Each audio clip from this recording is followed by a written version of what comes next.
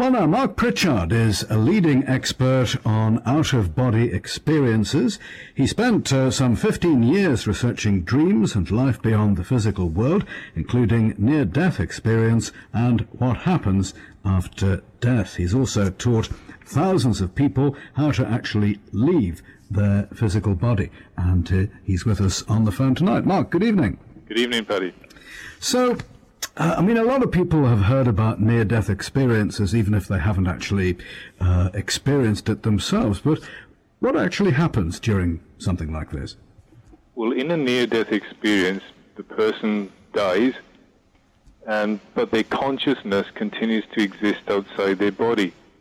It doesn't happen just before death, or it doesn't happen really when the person is reviving, but it's a near-death experience really is the time when the person is actually dead, brain dead with no signs of life. And it's in that time that they experience perhaps floating above their body, being in the room, going to different places, and so on. I mean, there are some quite common things, aren't there, that people recall after this, looking down on their body, heading towards a bright light, and very often a sort of condensed review of their lives. Yes, all three of those are quite common, particularly the tunnel. People will say they go through a tunnel and then they come to, or they see this light at the end of it, they feel very tranquil. And also the review. A lot of people say that they go through a review of their life, like quite quickly, but it picks up a lot on the things they've done wrong, and they kind of feel a bit of remorse. And they see the different events of life as they've gone by. Quite a lot of people actually go through this review. Mm-hmm. And very often people who survive and live on say that this whole experience has had quite a profound effect upon their lives. Life-altering, really, isn't it? Yes, and that's for people both with and without religious beliefs. So it has an effect upon most people who do experience it. If you can imagine being outside your body, you're not connected to your body at all anymore. Where are you? What's going on? What's happening? This throws up really quite significant questions to anybody who experiences this kind of thing. It has a profound effect, and then they back in their body, back in their lives, and then they really have to try to assess what's taken place. And then often they're just not people that they can turn to ask for advice, and there many people find problems. Now, many people point to this sort of thing as evidence of life after death. What's your view on that then? Well, for the body to be actually dead with no brain activity, there can't be any connection taking place with the body because it's simply dead, like a dead fish or something. So consciousness has to exist, therefore, outside of it. So it must really point to life after death. So why do some people have these experiences and many others not? Well, they occur in about 10% of people who die and are revived again. So 10 to 18%. It is a significant number. Some people don't remember them. Well, some people can't remember their dreams, for example. It depends on the state of memory, on the state of the brain, and many things like that. Mm. So that's yes, didn't have one. It could just mean that they didn't remember it. Right. Yes. And remembering your dreams varies, doesn't it, in relation to how deep you're sleeping and so forth. Yes, if you sleep more lightly, you tend to remember them, don't you? Yes, you sleep lighter. Yeah, you have what's called REM sleep, and like your eyes move and all that, and you tend to sleep lighter, then you tend to dream a bit more. Well, you dream the same, but you remember your dreams more. Mm. Whereas you go into a heavy sleep, then you remember your dreams less. What's interesting, you couldn't really have a heavier sleep than death, and yet there's quite a high percentage of people who not only remember something, but remember it vividly. Different to most dreams. Most dreams, you can say, projections from the subconscious. But near-death experiences tend to be very vivid and very real. Mm. And the study showing a link between dreams and the near-death experience. Yes, in that they're both out-of-body experiences. Now, there's states that we go into when we go into sleep, and we can go into those and have similar sort of chemicals released in the body at the point of death. But once death has occurred, then there is no link, there's no physical link, it's completely different. And the interesting thing is that most accounts of near-death experiences take far too long for it to be simply that time of death of the body and revival of the body. You've got just about 18 seconds after a heart attack, generally before the brain is completely dead. And that's just not enough time to account for all these experiences which take place. And in any case, some people have actually verified events which have taken place in the room. Let's say a doctor goes, takes the dentures out of a person, then the person is watching that, sees where the doctor goes and places the dentures, and at that particular moment there's no brain activity whatsoever. Then the person's revived and tells the doctors, look, you put my dentures over there. And they have, and then there's no scientific explanation for that kind of thing. And that's how you have to look at out-of-body experiences to try to get some sort of explanation or meaning to it. So what got you interested in all this then? Well, I was always kind of searching for what's happening, what's going on in life, and then I was with a group of people and we did an out-of-body experience experiment. And someone put an object in a room and said, okay, we're going to project to that room and see what the object is. Great. So there's a group of about 7 of us, 7 or 8, and went into the room, looked at it, and then we went back into another room, lay down. The person put this object in the room, and then we projected. Some of us projected, and some of us were out in the room, and this chap appeared, this guy, and he appeared in the room. And I was there looking around. I discovered what the object was. And then when I woke up, and we all woke up, we chatted about it. We could verify who the chap was, what the object was, and so on. It was that was my first astral experience or out-of-body experience, and that really convinced me this is something real. This is not just a hallucination. Mm. And I mean, you now teach people how to leave their bodies, basically, don't you? Yes, that's right. I run online courses, and we do a survey at the end of that course.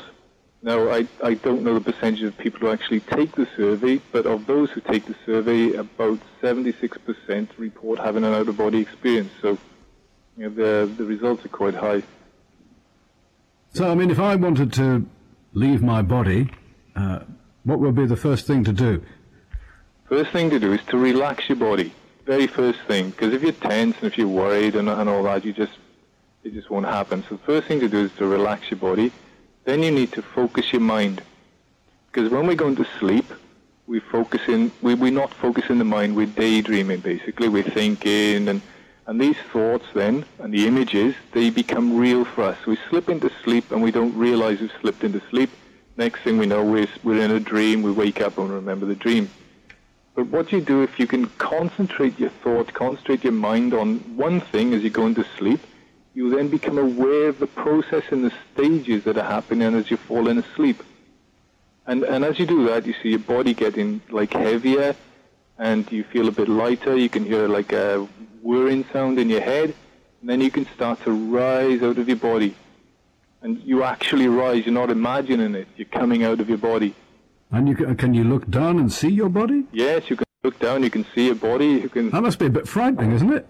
For some people, and I was really terrified the first out-of-body experience. I might not get back. Coming out. But you get used to it, you realize you're not going to die or anything by going there. It's not a near-death experience, it's an out-of-body experience. So it's quite safe. We're actually doing it every night, but we're stuck in dreams and we don't realize it's happening. Right. Yeah, so it's quite safe. I mean, there will be people listening who are a bit skeptical about this. Yeah, it's very easy to be skeptical because there's no physical evidence that you can say, right, this proves that these exist, these out-of-body experiences actually happen. All you've got are accounts of other people. And, accounts are pretty convincing, really. If a woman is having a near-death experience, she goes out of her body, sees a red shoe on top of a hospital roof. She's revived, comes back, and she says, look, there's a red shoe on the top of the roof of the hospital. The staff go up, and you can't see that roof from that shoe from ground level. And yet she's seen it. You can only see it from above. So she had to be above. I mean, there are people who say, oh, I just don't believe it because I don't believe it. Well, that's pretty compelling evidence, to me anyway, and to a lot of people. And there's so many accounts of evidence like that it's really forcing a lot of medical practitioners now to question the ways that science is looking into near-death experiences and out-of-body experiences, because the evidence that they happen is so compelling. And they're kind of related then, are they? Yeah, they're related because they're both out-of-body experiences, essentially. Although in one case you're definitely going to come back, whereas sometimes I guess you don't. It's a one-way trip in one case. I mean, generally speaking, what sort of things do people experience, or does it vary very much when they have these out-of-body experiences? Well, in out-of-body experiences, usually you see the room that you project into. Sometimes then you can travel around, you can go to different places. Occasionally you can meet people, and we've had people on the courses who didn't know each other project into the same place, and later on in the forums and chatting on the courses saying, oh yeah, I met this person there, and then someone over another forum says, I met this person there, and then you tie the two accounts together, yet they met up. So you can travel to all sorts of places there. It's like here, but you've got less laws, so you can fly, and really, though, the thing to do there is to get spiritual, you could say spiritual, but teachings of some sort, knowledge. Like if you look into your dreams and you start to see yourself being angry, you can learn about anger like that. And then you can bring that information back to everyday life. You can apply it here, and you can correct things like anger gradually over a period. Do you do a lot of interpretation of dreams then, Mark? Some interpretation of dreams. I mean, for example, I've just had an email from Paul here who said, for the past few months, I've been having a dream where I'm travelling, but I lose my shoes. Now... Yeah. Well, shoes, they show how we're kind of walking along in life. And if we've lost our shoes, well, basically we need to regain them because, we walk with shoes on the path of life, otherwise our feet hurt. So they tend to be symbols, and these symbols actually carry through different cultures. So you could talk to someone in Thailand probably, and they'd say, oh yeah, I was dreaming I lost my shoes. And that's how you can find all sorts of symbols throughout history in different myths and tales and all that. The Arthurian legends, and you've got things like the Philosopher's Stone, and these things carry through different cultures. And they all have their center, you could say, in this out-of-body world, the world of dreams. I mean, I've had a number of people, and I've experienced this myself, that idea in a dream of you're trying to go somewhere, but you just can't get there on time. And that can represent itself in various different ways, can't it? Yes, it can. Every dream has different meanings. I mean, every symbol you can interpret in different ways. So an important thing to do is to use your intuition. Now, you might say, okay, that's not very scientific, but the thing is that there's a kind of a language over there which is symbolic, and it's a different kind of language than we have here. And you need to learn that language as we learn a language to be able to speak to each other. And that's done really through experience and using your intuition.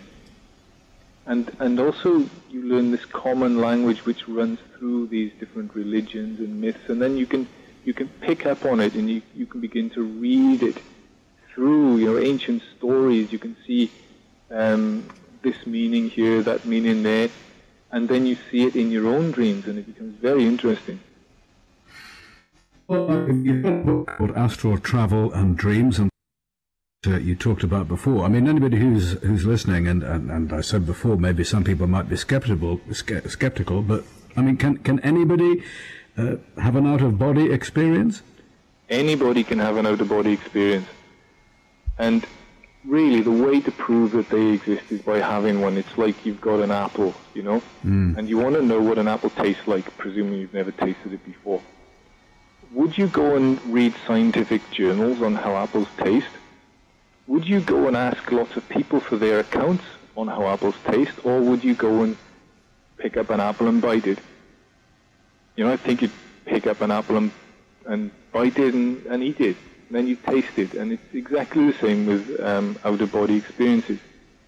No one can do the tasting for you. It's like no one can feel inner states. No one can feel your own anger or fear or elation or whatever. Those are things you feel yourself. And no one can really experience the astral plane for you. You've got to experience it yourself, just like you eat the apple. Well, it's a fascinating subject. The book's out now, Astral Travel and Dreams, published by Absolute Books. Mark, good to talk to you. We could talk a long time on this, but time's caught up with us. Thanks very much indeed for joining us tonight. Thanks, Paddy. Cheers now. Good night. Good night.